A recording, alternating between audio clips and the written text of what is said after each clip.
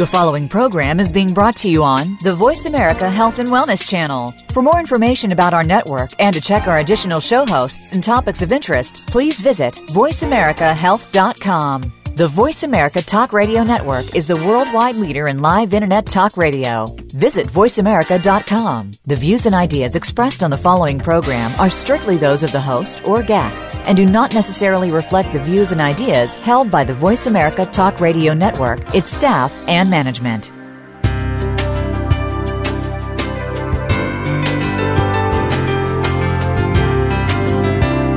Good afternoon and welcome to Frankly Speaking About Cancer with the Cancer Support Community. Your host is Kim Tibaldo, President and CEO of the Cancer Support Community. This hour is designed to inspire, inform, and to help you live better with cancer. Now, here's your host, Kim Tibaldo. Welcome to Frankly Speaking About Cancer, an internet radio show that focuses on informing and inspiring people to live well with cancer. I'm Kim Tibaldo, President and CEO of the Cancer Support Community. The Wellness Community and Gilda's Club have united to become the Cancer Support Community, the largest provider of cancer support in the U.S. and around the world. Our services are offered at over 100 locations worldwide and online at www.cancersupportcommunity.org. On today's show, which is being brought to us in part by Amgen and Genentech, we'll be talking about the important role of cancer caregivers. Cancer caregivers are the people who provide support for a loved one with cancer, be it physical, emotional, spiritual, financial, logistical. At the Cancer Support Community, we certainly know that when a person is diagnosed with cancer, many people are affected. And that's why we offer support and educational programs specifically for people who care about someone with cancer, both in person and through our 50 affiliate locations nationwide, and online at www.cancersupportcommunity.org. We have three wonderful guests today who offer a unique perspective on the role of cancer caregivers. In the next hour, we'll discuss the important role of caregivers in the cancer journey, the many challenges that they face, and the resources that are available to help them. Before we introduce our guests, I just want to take a step back and really look at the big picture on this issue. In the next year, 1.5 million people in the U.S. will be diagnosed with cancer. And as I said earlier, cancer doesn't just affect the person who's diagnosed, but it certainly affects friends and family as well. And if 1.5 million people are diagnosed with cancer, it means that many, many additional people will find themselves in the role of cancer caregiver in the next 12 months and beyond. The term caregiver really can be defined in a number of different ways, but for the purposes of the discussion today, let's say that a caregiver is anyone who provides physical, emotional, spiritual, financial, or logistical support to a loved one with a chronic, disabling, or life-threatening illness. In more practical terms, caregiving can mean helping someone with day-to-day activities, such as doctor visits or preparing food, but it can also be long-distance, coordinating care and services for your loved one over the phone or perhaps by email. Caregiving can also mean giving emotional and spiritual support. Someone may be helping their loved one cope and work through the many feelings and emotions that come along with a cancer diagnosis. So sometimes talking, listening, just being there are some of the most important things a caregiver can do. Giving care and support during such a challenging time isn't always easy, and the natural response of many caregivers is to put their own feelings and needs aside. But as you can imagine, there's a great deal of stress placed on the shoulders of the caregiver, and this added pressure and worry really can lead to some long-term health and other problems for the caregiver. So our goal today is really to identify some of the challenges faced by caregivers, talk about the different ways that they can address these issues and care for their loved one while also taking care of themselves. So three great guests today joining me to share some invaluable information about cancer caregiving. First, I'm thrilled to welcome Dr. Laurel Northouse. She is professor of nursing at the University of Michigan. Dr. Northouse is a nurse scientist in the field of cancer research. During her career, she has conducted several studies investigating the impact of cancer on the family. As an expert in the field of cancer caregiving, Dr. Northouse provides a unique perspective on the needs of both patients and caregivers and the variety of tools and resources that are available to them. Thank you for joining us today, Dr. Northouse. Thank you very much. Nice to be here. We are also here with Bonnie Dockham. Bonnie is the Program Director at the Cancer Support Community in Southeast Michigan. Bonnie holds a master's degree in social work from the University of Michigan and practiced as a licensed medical social worker at St. Joseph Mercy Hospital in Ann Arbor, Michigan, before coming to work for the Cancer Support Community. She has worked with many patients and caregivers throughout her career. She is currently collaborating with Dr. Northouse to investigate a new resource for patients and caregivers called Focus. But we're going to talk more about their partnership in this new program a little bit later in the show. Thanks for being here, Bonnie. Thanks for having me. And lastly, we are pleased to welcome Donna Fisher. Donna became a cancer caregiver 3 years ago when her daughter Abby was diagnosed with Hodgkin's lymphoma. After the diagnosis, Donna became a participant at the Cancer Support Community affiliate in Southeast Michigan, attending a support group specifically for caregivers. Donna is here to tell us from firsthand experience what it's like to be a caregiver and how she was able to navigate through the experience with guidance from the Cancer Support Community and additional support from her family and friends. Welcome, Donna. Thank you. Thank you for having me. So we've got a lot to cover on the show today, so I want to get started by talking about the word caregiver. What does that word mean? Who falls into that category? Dr. Northouse, I'm going to start with you. You've been studying the effect of cancer on families for many years. Can you tell us a bit about the types of people that fall into this kind of quote-unquote caregiving role and how the term caregiver originated? Well, thank you, Kim. There are many types of people who become caregivers. This includes family members, friends, significant others, and even neighbors. The term caregiver, I think you did a good job of defining it, and I usually think of it as the person who provides emotional support or physical care to another person, but without pay. That distinguishes it from sort of the formal caregiver. But in reality, as you said, the caregiver is any person that the cancer patient or survivor identifies as their primary source of help. I'd just like to talk a minute about a national study that was conducted a few years ago to determine who is the typical caregiver of people who are ill in the United States.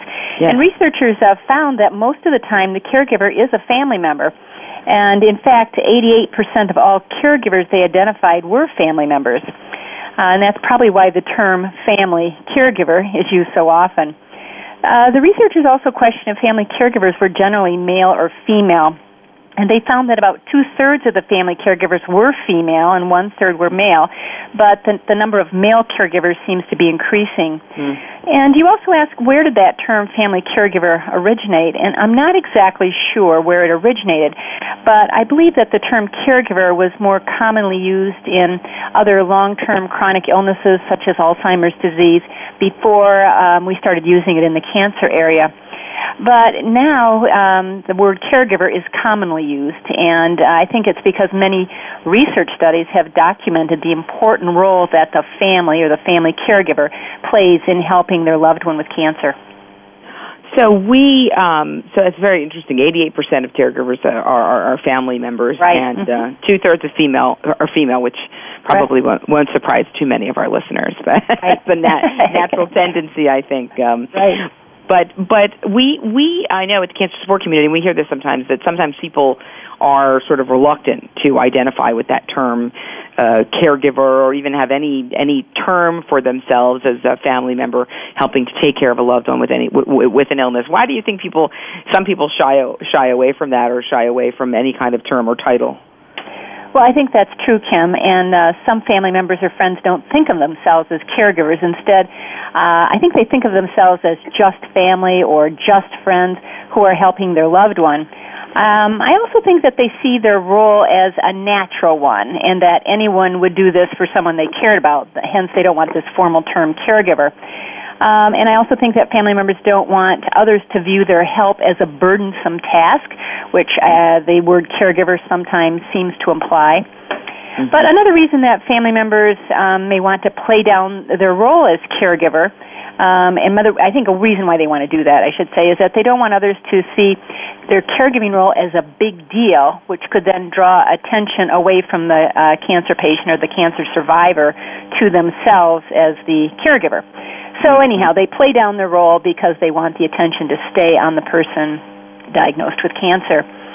But, after many years of ignoring family caregivers' needs, health professionals now recognize that caregivers play a vital role in helping cancer patients recover from cancer and the treatments that they often receive. And we as health professionals are also starting to realize that family caregivers need information and support as much as the patients or the survivors do.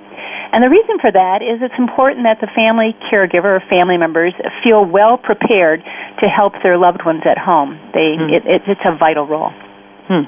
Well, Donna, you've certainly had some personal experience with this. You became a caregiver for your daughter, Abby, when she was diagnosed with cancer 3 years ago. Tell us a little bit about that time in your life and what that experience was like for you following Abby's diagnosis. I mean, did you feel like you were a caregiver at that time? I didn't see myself as a caregiver initially. My first reaction was I was terrified. I felt like I was out of control. I didn't know what I would be able to do. I'm a mom. I just wanted to fix it. I didn't even begin to look at what would be involved in terms of caring for Abby over a period of time. Yeah. And tell us a little bit more about her diagnosis and what that time was like. Yes, she was ill with swollen glands and fatigue for some time and had gone to a physician who told her that she just needed to get more rest and that she didn't need an antibiotic. She should take care of herself. That condition did not go away, and then she was diagnosed later with Hodgkin's lymphoma, and it was staged at 4. And we were just so afraid. Initially, she went into treatment immediately, but had a lot of complications related to her chemotherapy that were very difficult for us. So it stretched out over a period of time. And at what age was she when she was diagnosed? She was 26 when she was diagnosed, and she'd been living on her own. Completely successfully, and we were good friends, but certainly I didn't have anything to do with making decisions for her. And so finding my niche was very difficult. Yeah. Bonnie, we're gonna take a break in just a minute, but I know that you've facilitated many support groups for cancer patients and family members over the years. Can you give us some examples of kind of tasks or roles that you've seen caregivers take on when a loved one is diagnosed? I mean, what's in those caregiver roles? Sure, and Donna and Laurel mentioned a few of these roles, or alluded to them in some ways. A really common thing that you hear from caregivers is talking about the role reversal, or the changes in the role that Donna mentioned a little bit, that, Abby was out and living on her own, and now this diagnosis comes into their lives, and how does that change? And so we hear often in our groups when caregivers are now in charge of a number of different things that they're not used to being in charge of, whether it's being the sole breadwinner, or being that person that provides emotional support when maybe the person who's been diagnosed is generally that person. Things ranging from doing the laundry or taking care of the children, and we talk about that 2/3 of caregivers being women. It's very common that some of these role reversals are more difficult when the caregiver is a man, and that is often because of the systems that are set up within the family unit. So that's something that we hear of often. Other tasks that a wide range of caregivers do, whether they're caregiving from afar that we talked about, there's a lot of time researching, reading, learning about the cancer, and trying to help do some of that that homework, that background work. That's some tasks that often caregivers take on, and then the local caregivers do things like taking their loved one to appointments, driving them places, meals, some of those things that you did mention. Some of those very practical things. Yeah, we're talking today about caregiving, the role of caregivers, how caregivers can take care of their loved one at the same time take care of themselves. We're going to take a quick break here, and we will be right back.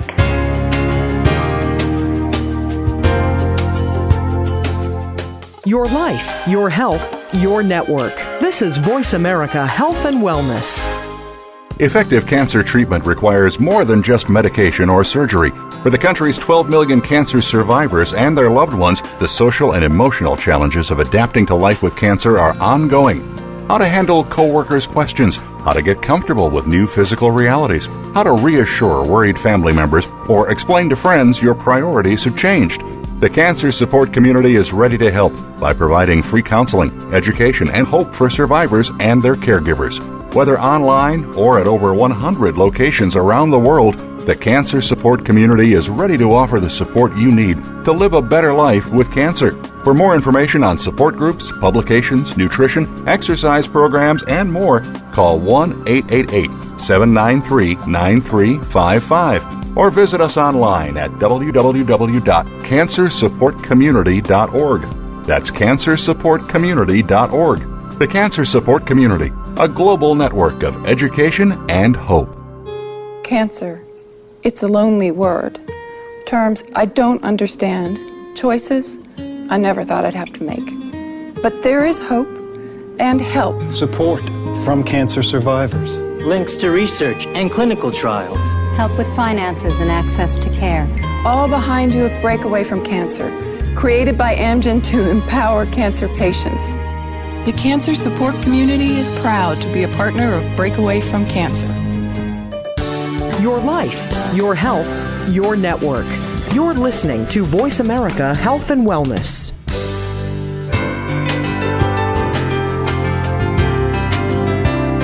You're listening to Frankly Speaking About Cancer with the Cancer Support Community, an inspirational program offering the resources you need to live a better life with cancer. Now here's your host, Kim Thiboldeaux, President and CEO of the Cancer Support Community. Welcome back to Frankly Speaking About Cancer. Today's episode is being brought to you in part by Morphotek and Novartis Oncology. We are talking about cancer caregivers, the people who provide support to a loved one following a cancer diagnosis. Before the break, we talked about what a caregiver is and the many and varied tasks that caregivers are responsible for. And appreciate Bonnie giving us some of those examples, because we know you've seen so many examples of caregivers through the years and the various roles that they do take on. But let's switch gears for a minute and talk about some of the challenges that caregivers face and why it's important to address these issues. Donna, you talked to us earlier in the show about when your adult daughter was diagnosed with cancer and you taking on kind of an unexpected role.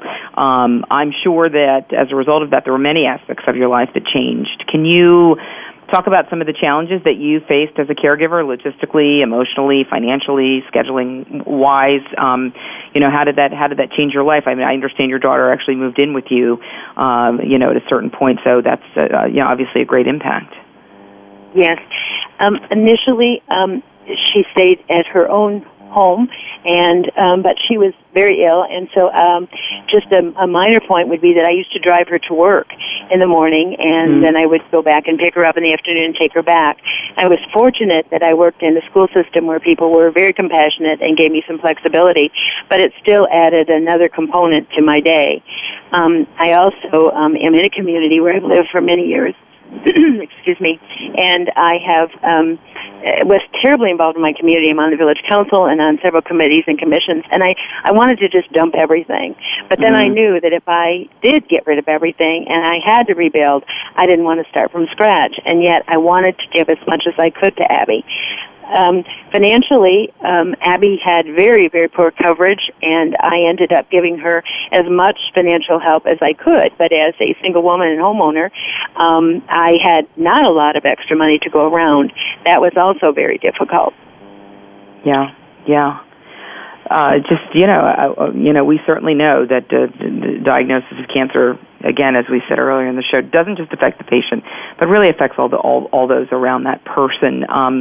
But Bonnie, in your experience, what are some of the additional issues faced by cancer caregivers after diagnosis? It's interesting to hear Donna talk about wanting to just drop everything else that was going on in her life and try to focus on this. But there was something that she realized there was something that was maybe unhealthy, about that, or would create some lack of balance of, in her life. What are some additional issues, kind of practical issues that you've seen people face?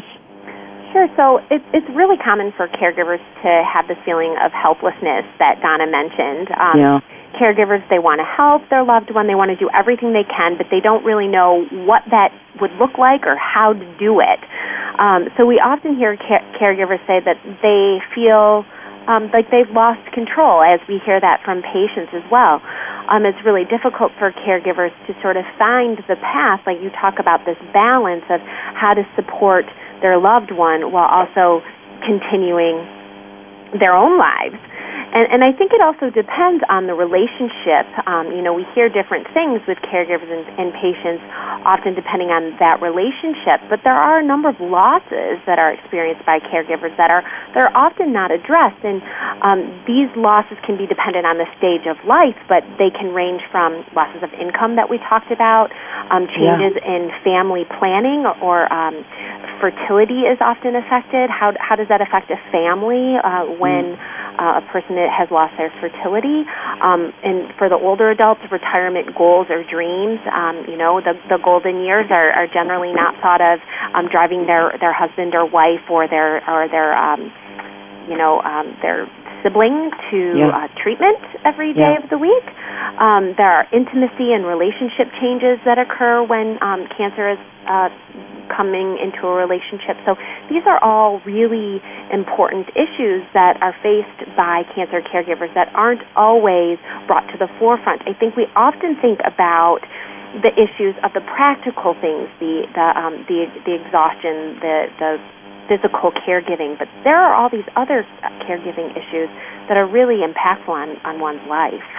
Yeah, I remember hearing I'm sitting in on a caregiver support group. I remember hearing a woman say, Ma, she was taking care of her sister. She said, my sister can stay in bed. My sister can be afraid. My sister can cry. My sister cannot go to work today. I can't do any of those things. I have to, I have to keep the trains running here and keep moving, kind of despite some of the things that I'm experiencing, both kind of emotionally and physically. And Dr. Northouse really says, true. Yeah, and so true. Yeah, that's we hear that really quite a bit. You really have to put on a kind of a strong front. Dr. Northouse, as someone who's studied the effects of cancer on families, can you talk about some of the long-term effects that taking care of a loved one can have on a caregiver? We see these folks really, we talk about Donna really so willingly taking on this role and wanting to do everything that she could do for her daughter. But let's be practical. What are the long-term effects of taking on these additional life roles? Well, you're right, Kim. There are some long-term effects of being a caregiver, but I think it's important to keep in mind that these effects vary depending on how much help the caregiver needs to provide and on how much strain they have trying to provide this care. For example, caregivers who are caring for people with advanced cancer often feel more strained because their loved one may have more pain or need more help on a day-to-day basis.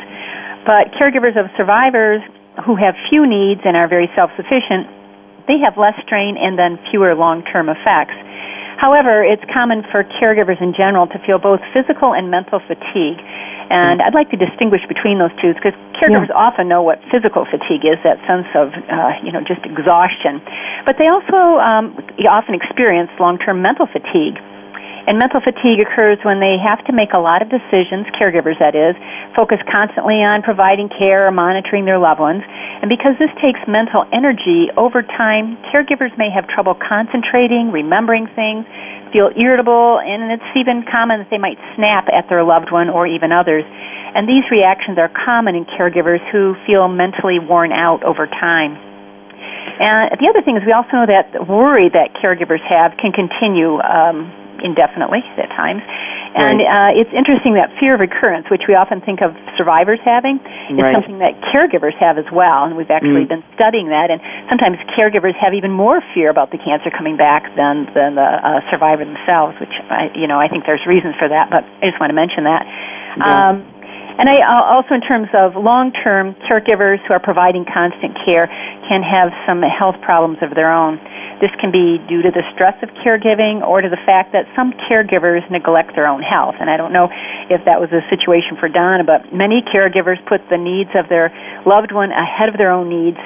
And they don't follow up on their regular appointments, or sometimes like women don't get their mammograms or any screening assessments and so forth. And they also then just can feel this exhaustion for a long period of time, which can add to, many times caregivers, I think the estimates are about 50% of caregivers have their own comorbid conditions. And so when you add that stress for a long period of time, their own health can deteriorate. We've also heard, Dr. Northouse, folks say, Well, I mean, going to the gym, I mean, I can't go to the gym now. It would be so selfish of me, to run off to the gym when my loved one is suffering, so that they're not getting the exercise, they're not doing the self-care that they need to do to stay strong. Right. I agree with you, and they sometimes see those kinds of behaviors as a luxury. It's a luxury, Yeah, I'm not supposed to have these luxuries because I'm supposed to be providing constant care, but really that's not a luxury. That's healthy, maintenance of one's physical and mental well-being, and so that's one of the things in our program we try to stress to caregivers is you really do have to try to find time to do those kinds of things, but I know it seems impossible. And you'll be a better caregiver if you do. Yeah. You'll be better able to support your loved one. Donna, did you, after these, we're coming up on a break in a couple minutes here, but did you find that after so many months of caring for your daughter that the responsibility began to take a toll on you? Did you feel that? There's no question. I felt sad all the time, and I didn't feel like I ever had much fun. I also made a lot of mistakes at work. I also did not eat well. I had a terrible time getting a good night's rest. So physically and emotionally, I was just worn out, but never wanted to give up and never wanted to stop caring for Abby. But it was extremely difficult. Yeah. We're gonna in our next segment we're gonna talk about some of the support services that are out there. But I imagine, Dr. Northouse, that even going to a caregiver support group is something that caregivers don't want to do because it's time away from their loved one, or as you said, it seems like an indulgence or a luxury. But why is it so important that these caregivers really do get support? Well, I think just to be able to maintain their own well-being and also to provide, good care, as we've just been talking about. Some caregivers feel isolated, and we think it's important for them to try to seek help or accept help. And I just want to mention that sometimes accepting help is difficult for caregivers who have the sense that they should be very strong, as you mentioned earlier, and do it all on their own. But we also know that many caregivers don't get the kind of support they need. It's not uncommon for some friends to say, well, we're really trying to support the person with cancer, and they kind of overlook the needs of the caregiver sort of off to the side, and often because the caregiver doesn't make their needs known because, again, they don't want to take the attention or support away from the patient. But really, it's important for caregivers to try to seek help and know that it's important for their well-being. This might just mean going out for coffee with a friend, trying to take a break and do something fun. Donna mentioned she didn't have much fun, and really being able to go out and laugh in spite of dealing with a serious illness is really an important way to try to deal with the stress of cancer, even though it's kind of odd. Yeah, and just quickly before the break, do you find, Dr. Northouse, the reason that 2/3 of caregivers are women is because women are home more, because it's the women's natural tendency? What do we know about that? Well, I think one of the reasons is that women are assumed to be the caregiver. That we've been socialized as women to be care providers, and I think when it comes time to tap who's going to be the caregiver in the family, I'm not really talking about like a spouse or that situation, but often the adult daughter is the one who's expected to step forward. Right. And I think what happens is sometimes female caregivers don't feel like they have a choice. They just assume they will be the caregiver. That's right. On the other hand, many times women do have many of those skills they've learned over the course of their life that makes them a good caregiver. So I think there's a number of reasons why this is happening, but I do think it's changing. And as Bonnie said, that role change for men can be kind of difficult. Right. This is Frankly Speaking about Cancer. Today we're talking about cancer caregiving. We're going to take a quick break, and we will be right back.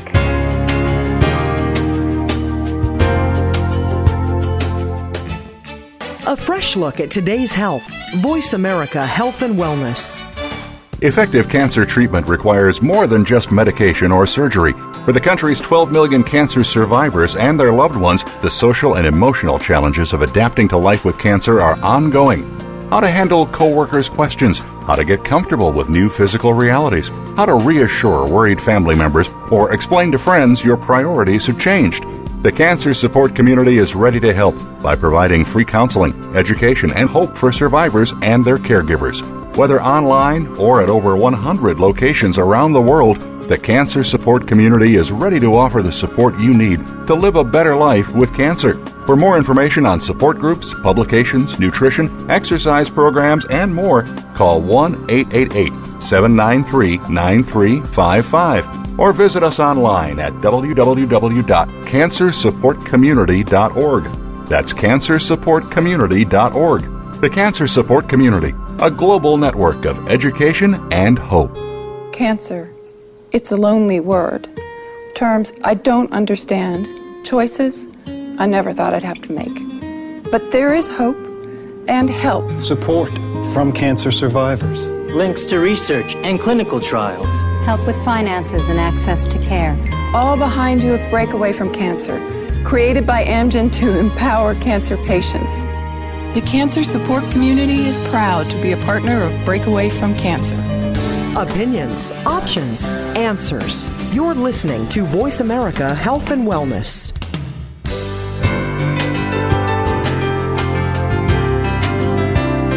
You're listening to Frankly Speaking About Cancer with the Cancer Support Community, an inspirational program offering the resources you need to live a better life with cancer. Now here's your host, Kim Thiboldeaux, President and CEO of the Cancer Support Community. Welcome back to Frankly Speaking About Cancer. I'm Kim Thiboldeaux, and today we're talking about cancer caregivers. I'm here with Dr. Laurel Northouse, a nurse scientist in the field of cancer research. Also joining me is Bonnie Dockham, Program Director at the Cancer Support Community in Southeast Michigan, and we also have Donna Fisher. Donna has spent the past few years caring for her daughter, Abby. So far today, we have defined the term caregiver. We've talked about the enormous role that caregivers take on when a loved one is diagnosed with cancer. We've also discussed the many challenges that caregivers face and what the long-term consequences of some of those stressors can be. So now I'd like to talk to our panelists about some of the resources available to caregivers and about the importance of seeking support. So, Donna, let me start with you. You found a support group for caregivers at the Cancer Support Community affiliate there in Southeast Michigan. How did you find the group and the program there, and how did it help you? What was your experience? It was Abby who had looked for a support group for herself, and she was part of the patient support group. And while I was struggling, and Abby knew that, she suggested that I might want to look into a caregivers group. And at first I was very reluctant to do that. I thought, I don't need anybody to help me.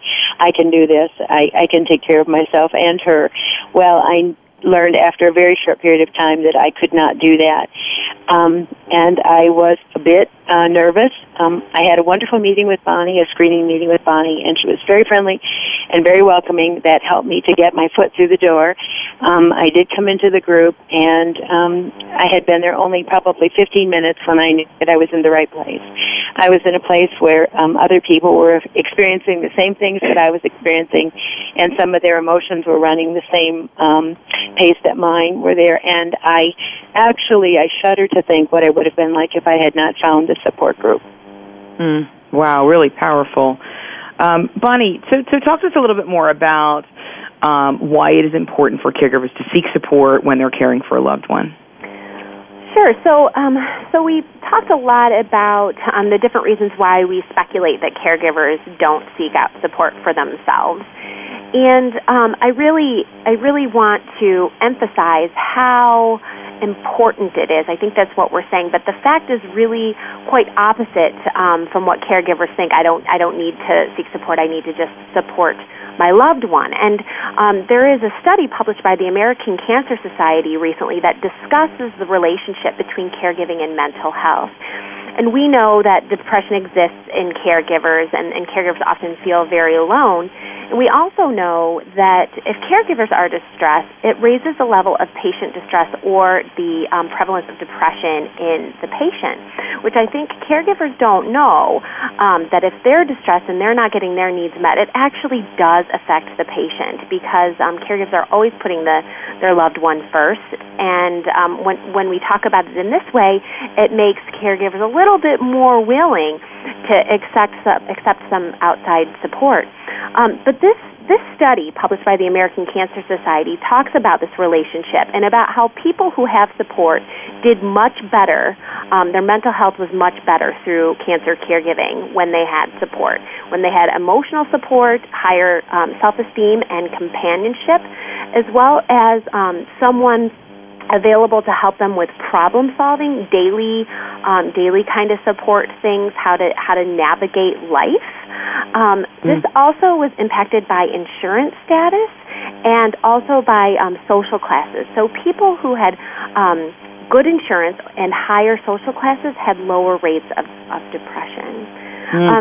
So it just goes to show how very important and how this is all related into one big thing, that how the caregiver and the loved ones really do affect each other. And the problem that I see, even though the treatment areas are getting much, much better, as Laurel has talked about, in providing support for family members and loved ones, it's not something that's routinely screened for in the cancer centers. Right. So caregivers have to be a bit more active in advocating for themselves, which is also a difficult step to take, to say, hey, I need something too. So we have that additional layer of difficulty. So just talk for a minute, Bonnie, about, again, we know sometimes we talked about how caregivers find it hard to reach out to others for help, that they feel like, this is not about me, this is about the person, the patient, the person I'm caring for, and it would be, selfish, self-indulgent, a luxury for me to even think this is about me, or to get support from myself, or do the things that, that I want to do or need to do to take care of myself, that I really just need to focus everything, on my caregiver, on my patient that I'm taking care of. Why is this, and what are some ways that we can help break that a little bit and let folks who are listening today know that they should be seeking the support, that there are resources out there, and that they can actually be a better caregiver if they're actually taking care of themselves? Well, I think that when we can say that this is actually backed up by some research, instead of just encouraging people to say, no, you really do need to take care of yourselves, we can actually say, we know that when caregivers are distressed or are feeling down or feeling multiple stressors in their lives, that it actually affects the patient negatively. So by people taking everything on and not doing anything for themselves, it actually is not a good thing for the patient. It's not a good thing for the patient emotionally or physically. So that's one thing that is really important to tell people, because then it's no longer about them. It's, again, about their loved one, and people are more likely to do that. But I think we also just need to normalize the fact that this is a very difficult experience for loved ones, and I think that we as professionals and as caregivers need to continue to raise awareness to make sure that the health system is encouraging people to reach out, is asking the questions, so it's not so hard for people to bring it out themselves. I also always share with people that the harder thing is usually the right thing. So pretending like everything is okay is often easier than it is to say, I'm really having a hard time. It takes more strength to reach out and get support than pretend like you don't need it. Dr. Northouse, other strategies, other ways for us to help caregivers understand that they need this support, and that there are some resources out there for them. I like your idea, Bonnie, of saying, look, there's some, this is not just a touchy-feely nice thing that we're talking about here. There's some data to show that, excuse me, that you will be better, you will be healthier, you will live longer, you will be a better caregiver if you take advantage of these services. Dr. Northouse, have you seen some other strategies there? Well, actually, I first want to say I agree with everything that Bonnie said, that the research is very clear on the value of getting support for caregivers and how that can help them and also helps them be a better caregiver. In terms of other sources of support, I think that's the question you're asking me, that they can Yes, some other ways that folks can find those in our community, we're very fortunate that we have the cancer support community right here that people can take part in, and having been over there a fair amount working with Bonnie, I'm just amazed at the quality of programs and the variety of programs that are there, from cooking to, as Donna mentioned, caregiver support groups and so forth. But that's a wonderful resource. So I just want to, say that for sure. Wonderful. I think other places for support in communities are churches, synagogues, or other places of worship where they often offer individual support to people and caregivers. And I know in some places they even have a caregiver support group or meetings where maybe not so much support as it is providing information. So that's available in communities. There are a number of good websites for those caregivers who have a hard time getting out of the house to a meeting. or to a particular session, and some of those websites are through the American Cancer Society or the National Cancer Institute, and listeners who are interested in those more information about that can actually just Google those societies or National Cancer Institute and it should list on there where there are access for services, information, as well as support. And I would also just like to mention Cancer Care, who is another helpful organization that provides telephone counseling to people free of charge. And so that's another resource that people can just Google to find out about that resource. Yep, and they're a good friend and partner of ours, Cancer Care in New York. So we have just a couple minutes until the break, Donna, but other places where you sought or received support when your daughter was ill, did your other places in the community where you reached out? Actually, I'm part of a very close family. I have a lot of very good friends in my community, and my church was very supportive of both Abby and myself. But truly, the wellness community is where I really, really felt grounded. I walked in the door. There was someone there that was always cheery to say hello. I was in with a group of people that got it. They understood when I laughed. They understood when I cried. I came in sometimes happy. I came in sometimes sad, but always I went out peacefully. And it was an unconditional setting. There's a wonderful lending library there. There were painting classes. There were exercise classes. As she mentioned, there were cooking classes. There was something there that would fulfill almost every need that a caregiver would have. And I just want everyone to know how grateful I am, and I would do just about anything to see that program continue. Wonderful. So just quickly, Bonnie, we just have only about a minute until the break. So just quickly, just review that list of services that are available there at the Cancer Support Community and at all 50 of our Cancer Support Community affiliates across the country. Of course. So I think a really beautiful thing about our program is that it is evidence-based and very comprehensive. And as Donna mentioned, people can pick and choose which part of our program they want to participate in. It's not an all-or-nothing kind of thing. So we have support groups for both patients and caregivers separately and also together. We have nutrition and cooking classes, educational workshops where we bring in physicians, nurses, and social workers. We have lifestyle management classes, stress management and exercise, yoga, tai chi, meditation, all weekly. And we have social events at potlucks, parties, lunches, just things to get people together. And all these programs are for the whole family, the whole time, the patient, the caregivers, their children, their friends, and everything is always free. Great, for free for people with all cancers, any stage of disease, for family members, caregivers, loved ones. And again, we have 50 centers across the country. Our website is cancersupportcommunity.org. You can check that out and find out about some of these wonderful resources that we are providing, and we also have a list on the website of all of our many wonderful partners like Cancer Care who also provide these support services. This is Frankly Speaking About Cancer. I'm Kim Thiboldeaux. We are talking about cancer caregiving. We're going to take a quick break, and we will be right back.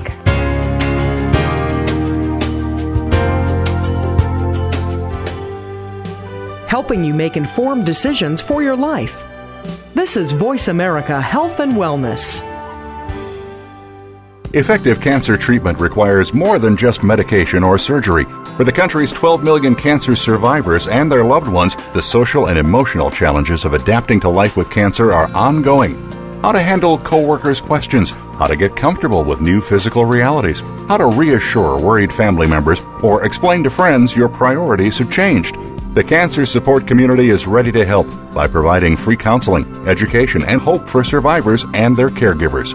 Whether online or at over 100 locations around the world, the Cancer Support Community is ready to offer the support you need to live a better life with cancer. For more information on support groups, publications, nutrition, exercise programs, and more, call 1-888-793-9355 or visit us online at www.cancersupportcommunity.org. That's cancersupportcommunity.org. The Cancer Support Community, a global network of education and hope. Cancer. It's a lonely word. Terms I don't understand. Choices I never thought I'd have to make. But there is hope and help. Support from cancer survivors. Links to research and clinical trials. Help with finances and access to care. All behind you at Breakaway from Cancer. created by Amgen to empower cancer patients. The Cancer Support Community is proud to be a partner of Breakaway from Cancer. Opinions, options, answers. You're listening to Voice America Health and Wellness.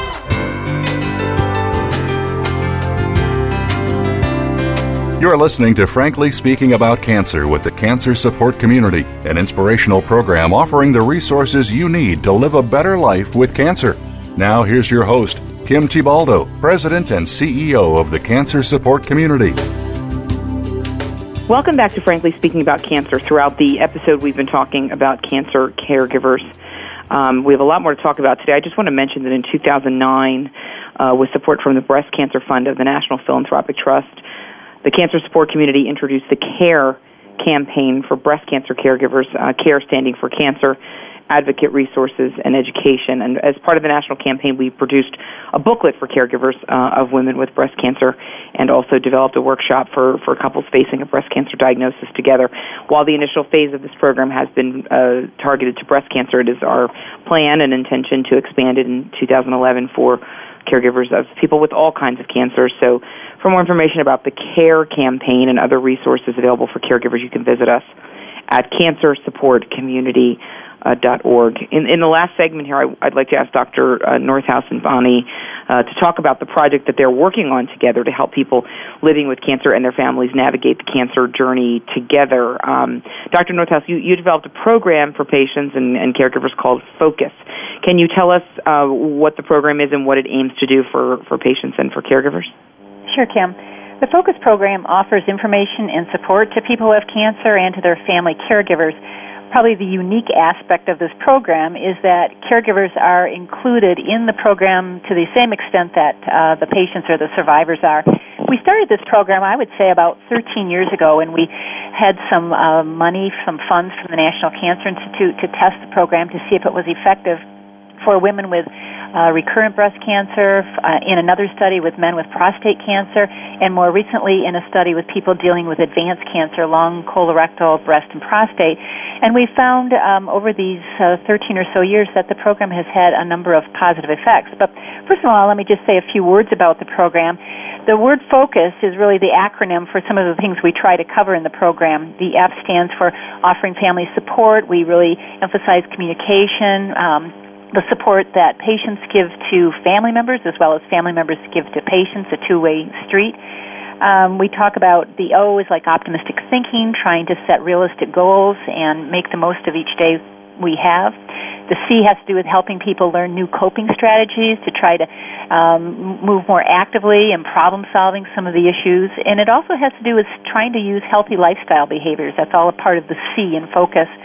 The U has to do with trying to deal with uncertainty, which we know is a pervasive part of dealing with cancer. We often have uncertainty on a day-to-day basis, and so we try to help people manage that uncertainty. And finally, the S of FOCUS has to do with symptom management.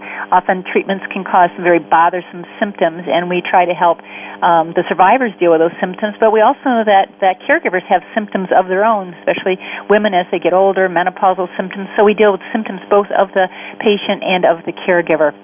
And so the idea is to help patients and caregivers to be able to manage the illness, to manage the treatments, and ultimately to maintain their quality of life. And we think that one of the important elements of our program is we encourage the survivors and family members, family caregivers, to work as a team. That's a real important concept in our program because they're in it together. We know, even though we know that the cancer is in the, quote, patient's body, it is also in the caregiver's life. And so it's really important that they work as a unit to try to deal with the demands of cancer. Wow. Amazing program. I think that's a really powerful saying, that cancer is in the patient's body, but in the caregiver's life. That's really very, very powerful.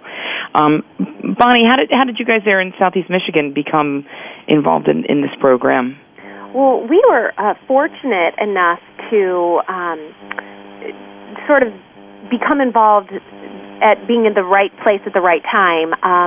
Laurel and Ashley from our headquarters office met with some folks from the Rosalind Carter Institute at a conference, and Laurel had been, as a story that I understand, talking about her program as it was being provided to the the dyad, meaning the patient and the caregiver, with one nurse doing the intervention. And so there was some discussion between staff at our headquarters level, Laurel, and the Rosalind Carter Institute about the potential for this great work to be translated into a community setting.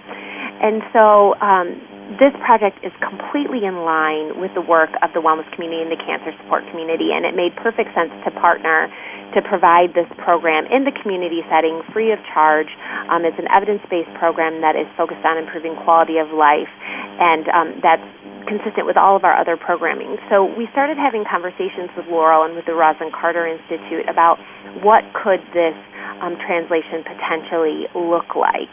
And then we began submitting some requests for funding, and lucky enough we were funded, and we are in the second year of the project.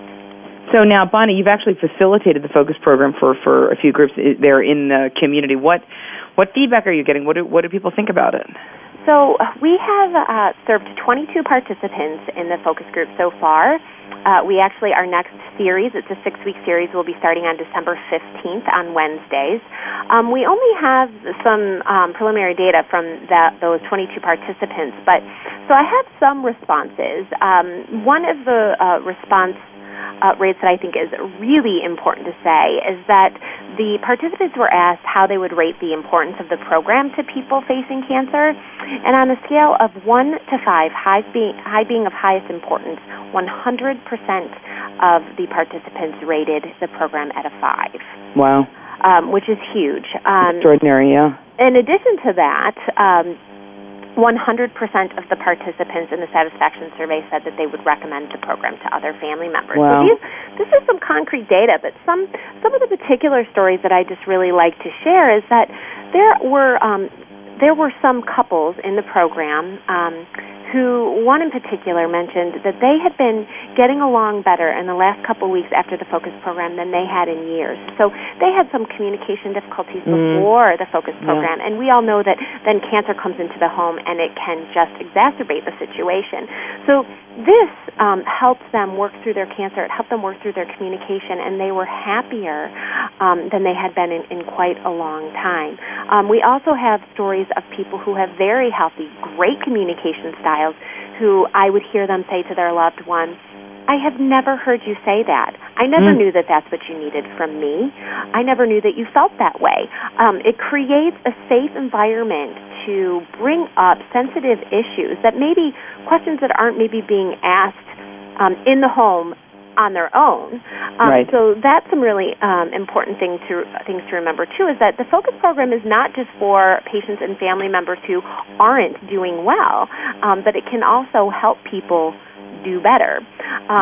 Yeah. So I'm just we're moving towards the end of our show. I just want to get Dr. Northouse to jump in quickly, and Donna as well. So Dr. Northouse, just quickly, what are our hopes for the future of this program? Where is this going? Well, we would love to be able to continue the program and continue to work with the cancer support community and get what we know is a program that has positive effects on both patients and caregivers out there where more people can use it. And the other thing we're doing is we're now developing a web version of the program so that those caregivers that have a hard time getting out to a group can actually do the program from home. So right now we're testing that in a pilot study.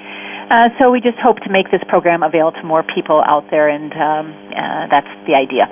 Great. Well, and certainly with 50 centers, we have a nice dissemination network. You're perfect. To do that. Excellent. Well, we're really happy about that partnership and that you all have developed there, and looking forward to expanding that into the future. Donna, I just want to turn to you for maybe one or two quick closing remarks. Advice for listeners who are out there today who might be taking care of a loved one with cancer, or maybe somebody heard today that their loved one was diagnosed with cancer and they're thinking, gosh, what is this going to be like? What is this going to mean? Some quick advice for our listeners today, Donna? Yes.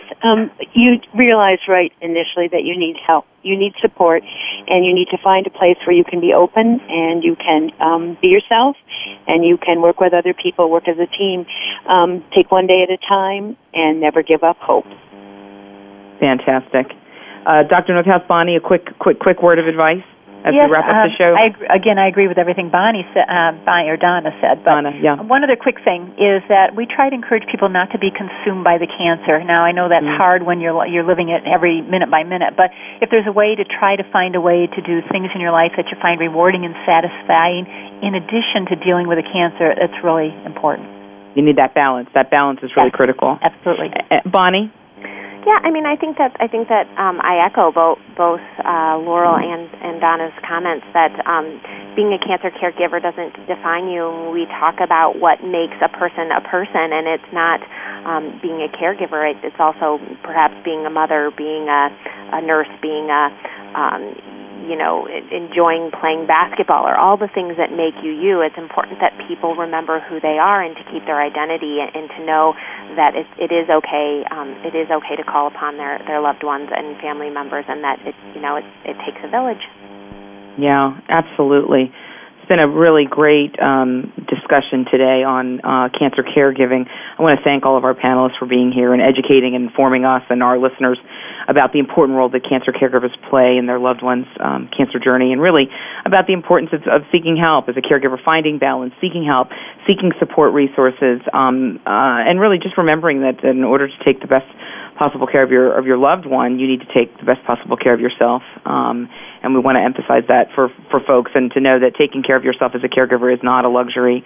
It is not an indulgence. It's something that you must do to stay healthy and to be the best caregiver that you can be. As I mentioned, the cancer support community, we've got 50 centers around the country where we're providing a whole range of free services for people with cancer and their caregivers and their loved ones.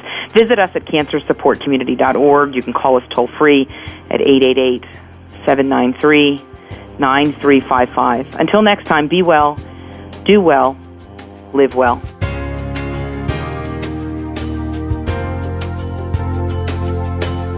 Thank you for joining us for Frankly Speaking About Cancer with your host, Kim Thibaldo. We're here for you every Tuesday afternoon at 1 p.m. Pacific Time and 4 p.m. Eastern Time on the Voice America Health and Wellness Network. In the meantime, stay connected online at cancersupportcommunity.org. That's cancersupportcommunity.org.